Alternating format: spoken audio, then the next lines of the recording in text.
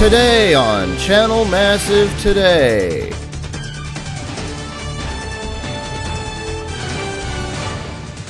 Do the words hardcore gaming and Nintendo go together like peanut butter and chocolate? I'll attempt to make that argument while keeping a straight face in just a moment. And what happens when thousands of video game nerds turn their wrath on a poor innocent movie critic? Bad things, man. All this and more on Channel Massive Today.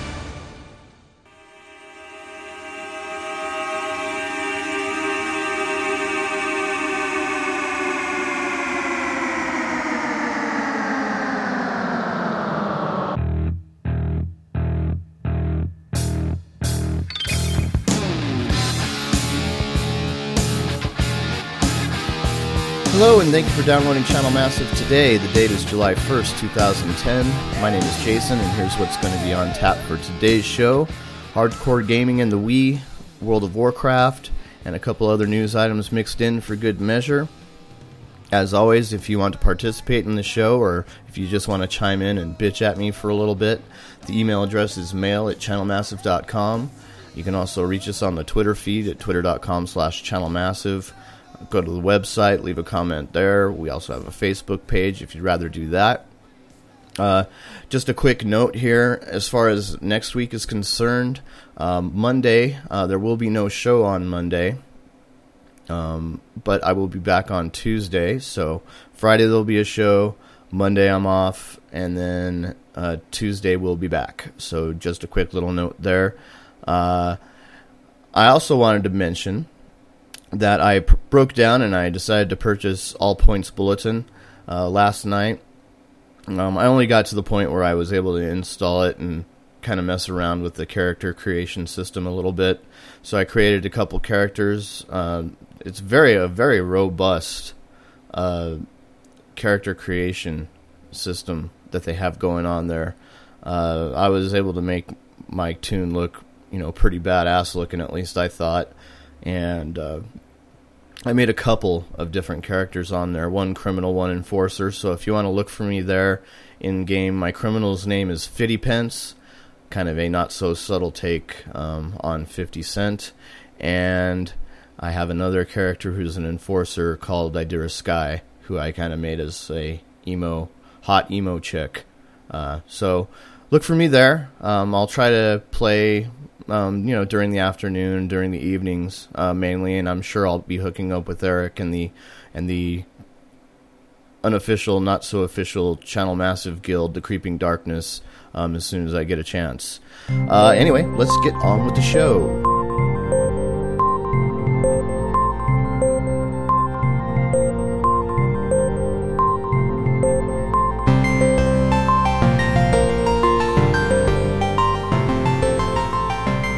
Well, in what I can only describe as a fairly shrewd business move by Blizzard, they announced yesterday that the closed beta test for World of Warcraft Cataclysm was going to start, and people interested, like everybody on the planet, should be looking at their email boxes to see if they get a beta invite. Cataclysm, of course, is Blizzard's reimagining of the world, I guess you could say. They're going to essentially blow up the world, make old zones new again, with new quests, things like that. So, it's a pretty cool attempt, I think, that they're doing to bring some of the older World of Warcraft players back into the fold. I think that is kind of hysterical, how they did this right after Final Fantasy XIV announced that their beta test was going to begin too, and I also think that they're probably planning on releasing this thing fairly shortly, or maybe even around the same time as Final Fantasy XIV. I wouldn't put it past them to release that same week. That's just how they roll over there. It kind of just makes sense for them. They're like, oh, well, yeah, Final Fantasy XIV, but are you sure you want to go over there? Because Cataclysm's going to come out that same week, or maybe, or it might be a week after, or maybe just even a short month after. I think when Wrath of the Lich King came out, it came out. Well, they did the beta test like around the same time in July, and then they released in November. So, I'm thinking November at the latest, but it could be sooner than that, just to kind of stick it to those people who were looking forward to playing Final Fantasy XIV. Anyway, if you are interested in that and you haven't signed up for the beta already, you better make sure you're flagged for it and check your emails hourly.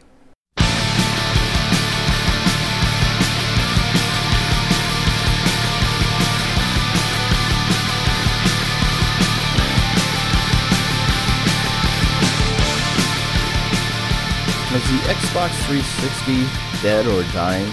According to DFC Intelligence, who is a strategic market research and consulting firm who focuses on interactive entertainment and video game entertainment, they say in terms of changing the overall video game hardware platform market share, we see Kinect as having a negligible impact. The Xbox 360 has some good years left, but the platform is clearly on the downside of its life cycle. They also said that Microsoft's strategy appears to be taking the most popular, commercially proven, casual-friendly genres, virtual pets, dancing games, fitness games, and the like, and putting them on Kinect.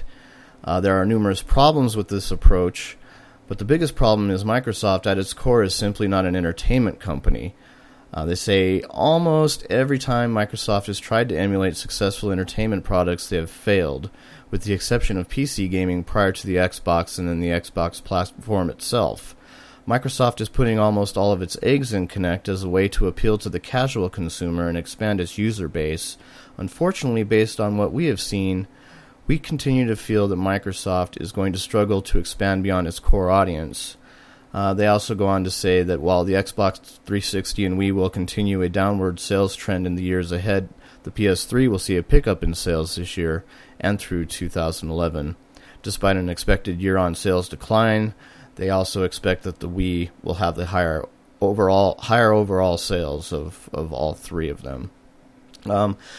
Personally, I made no bones about it. I'm an Xbox 360 guy.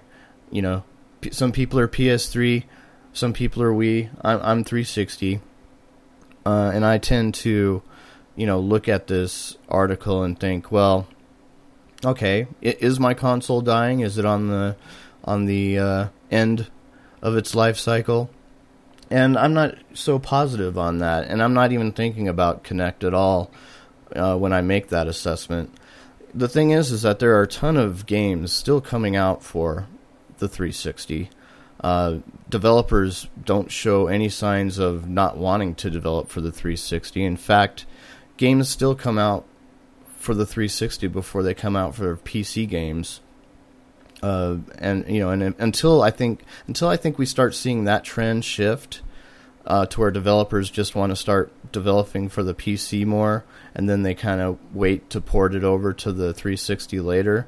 Until we start to see that trend start to happen, I don't see it. I don't see the 360 going away anytime soon. Do I think that they need to start working on a next generation console? Sure, and I'm sure everybody is working on a next generation console. As I'm running this podcast, I'm sure all three companies are working on something new. But the things like the Move and the Kinect motion control things, yeah, those are meant to help extend the life cycle of these consoles. I'm not overly impressed with either one of them, and I do agree with this report in that aspect, where I just don't see Microsoft pulling in a bunch of different gamers to their console with this thing. It's just not going to happen. And so they're going to have to, instead of focus on Kinect, they're going to have to focus more on the core gamer and bringing, those kind of games to its console and continue to do that throughout however many years they feel the 360 has left on it.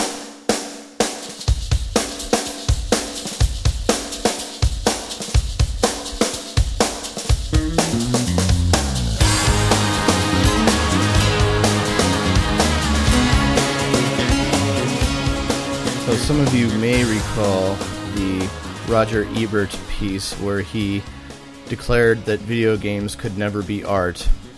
And of course this spawned a slew of hate mail, I'm sure. It also probably prompted, the good thing about it is that it probably prompted a lot of people to, sit back and take a look at it, and it actually generated quite a bit of debate even among the video game community on whether video games could be art. Spawned quite a bit of commentary. All in all, it ended up actually, I think, being a fairly good thing. Well, yesterday, actually early today, Roger Ebert came out with a new blog post entitled, "Okay, kids, play on my lawn." And he says this. He says, "I was a fool for mentioning video games in the first place.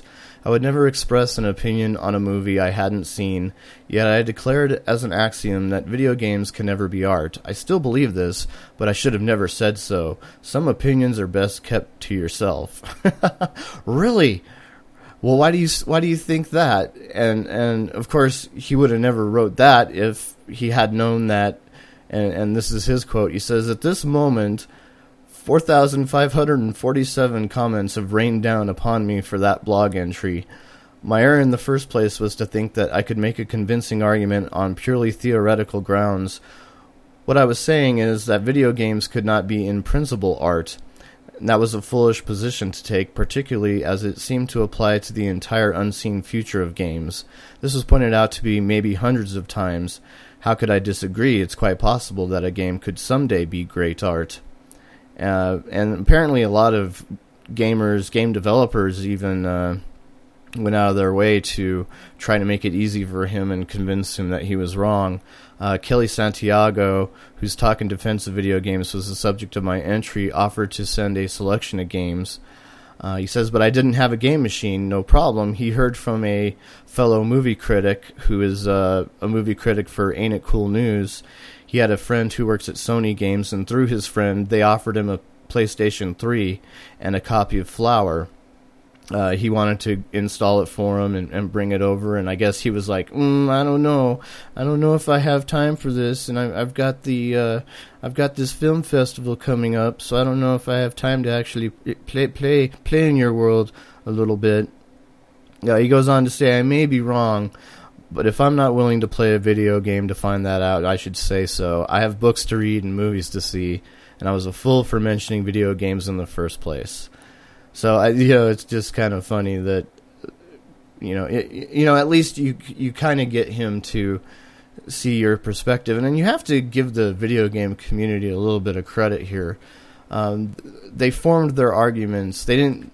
I'm sure that there were like a couple of, "You're screw you don't know what you're talking about. You're just this old man who has no perspective on things." I'm sure he had a ton of those kind of responses, but from the sound of his blog post, it sounds like he got quite a few, the majority of the arguments were fairly well thought out, and he had no choice but to sit down and listen. So anyway, I guess you could score this as a sort of win for the video game community. But, as long as you keep it clean, I think that's what they're looking for when it comes to those kind of arguments there. So anyway, good job, video game community.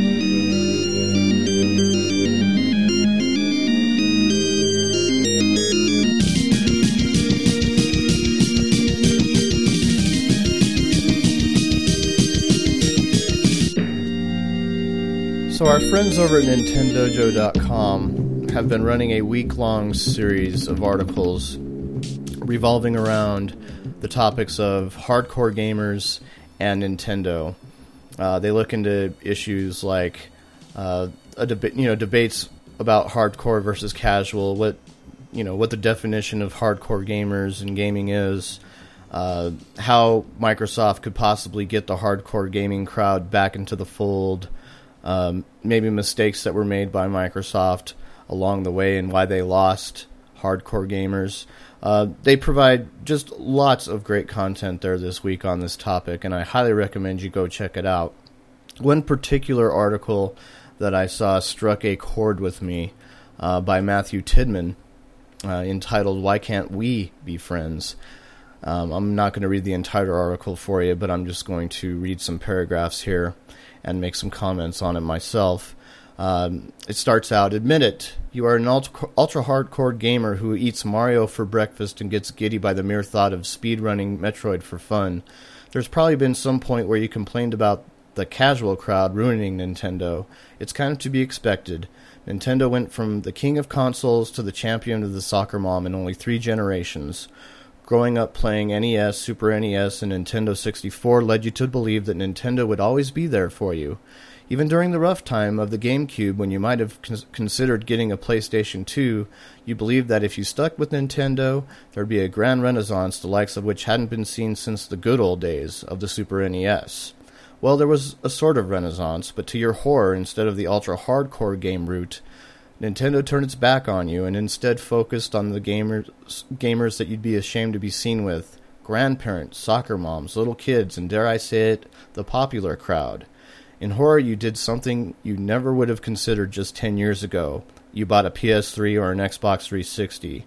Oh, you might still have your Wii around, gathering dust and occasionally giving you some brief entertainment. However, Nintendo is dead to you now. They gave up on you, and so you've given up on them. I have just one word for you. Shame! And he goes on to say, it's easy to point the finger at the casual game revolution and say that Grandma is ruining games for everyone, but I suggest a different tact. Maybe Nintendo isn't appealing to you anymore. That's understandable, and I hope you have fun on your PS3 or 360. But don't dare claim that Nintendo is killing gaming with its focus on the casual crowd. If anything, they're helping gaming along. Because eventually hardcore gamers can die out. If enough parents don't buy their kids a gaming system, gaming could crash again, just like in the 80s. But Nintendo's constant rejuvenation of the market by bringing in new gamers will keep things healthy for a long time. Really, that's something that you as a hardcore gamer should be thanking Nintendo for. Don't hate the casual, because today's casual gamer is tomorrow's hardcore, and that's something to foster the growth of, not to shun. I think there's a lot of good points to be made in what Matthew said there. And the reason why this particular article hit home with me is because I am that guy. I'm that guy who owned a Wii, and actually I owned like all of those consoles he listed off there. Well, with the exception of the GameCube. I didn't own one of those. But I owned the NES, Super NES, 64, and a Wii. And when I had my Wii about 2 to 3 years ago, I loved it. I thought it was a really great system. But I slowly came to realize that, you know, I'm a hardcore gamer, and right now there's just not enough of these hardcore games that I want to be able to play. You know, things at the time, I mean, now they have them out, but games like Rock Band and Rock Band 2, you couldn't find games like that on the Wii. And if you did, there would be like a watered-down version of it because the Wii doesn't have the hard drive. Games like, you know, Fable 2 or Fallout 3, you know, you'd never be able to find those games running on the Wii. It just can't do it. It doesn't have the graphical firepower to do such things. And as I realized that, I was like, you know, I'm going to have to abandon this thing like a poor little puppy. I'm just going to have to kick it to the curb. So yes, eventually I ended up selling the Wii, and I ended up getting a 360. So that's kind of why this article struck a nerve with me a little bit, because I am that guy. I am that gamer that he's talking about. You have to wonder what Nintendo can do to bring the hardcore gamer back into the fold. You know, you would think it would be as simple as, okay, the Wii 2, or whatever the hell they're going to call it, you know, Wii 2.0, Wii Next, Wii Plus, you know, whatever.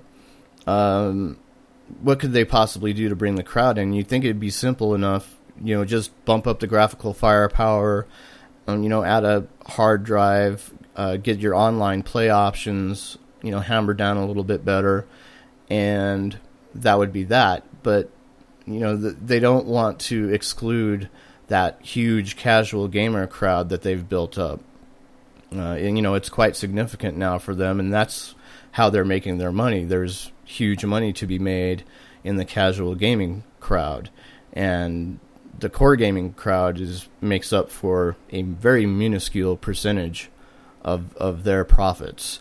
So, if they built their hardware up too much, the hardware costs would go up, and then you wouldn't, you'd lose that casual gaming crowd because they're not looking to spend, $400 on a brand new console. They want their consoles cheap, and you can't really blame them for that.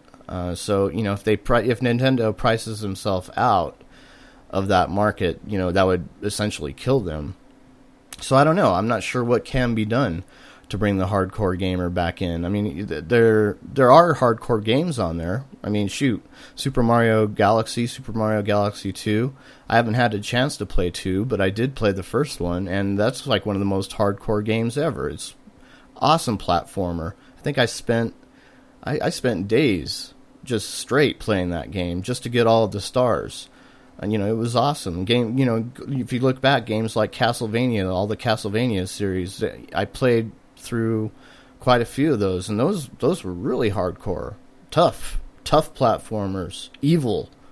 But I had a blast with those games, and they don't make crazy hard games like that very often anymore. And when they do come out, I don't know. Some of these games that they come out with, like Dead Space Extraction, when I saw Dead Space Extraction for the first time, I was just like, oh my god, I can't believe this. It was like a total watered down version of the original Dead Space. Dead Space rocked. I loved playing that on the 360, and then when I saw it, I was like, oh, Dead Space Extraction, what is this? It was like a on the rails kind of shooter thing, and it just, for me, it didn't work at all.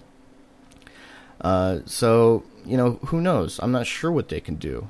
They don't have the developer support there either to continue to make hardcore kind of games on there. They have support everywhere else on the casual gaming front, but developer support for it, that's just not there either. So that's another issue. How do you get developer support again to create hardcore games for your console? Anyway, I don't know. What are your thoughts on this? Do you still own a Wii? Do you enjoy playing it? Do you wish that the Wii would try to appeal to that hardcore gamer in you, or are you satisfied with what Nintendo is doing and where they're headed? Send me an email at mail@channelmassive.com, or you can always tweet me at twitter.com/channelmassive. I'll be back tomorrow. Topics will be the 3D revolution and a couple other great little news items there. We will see you then.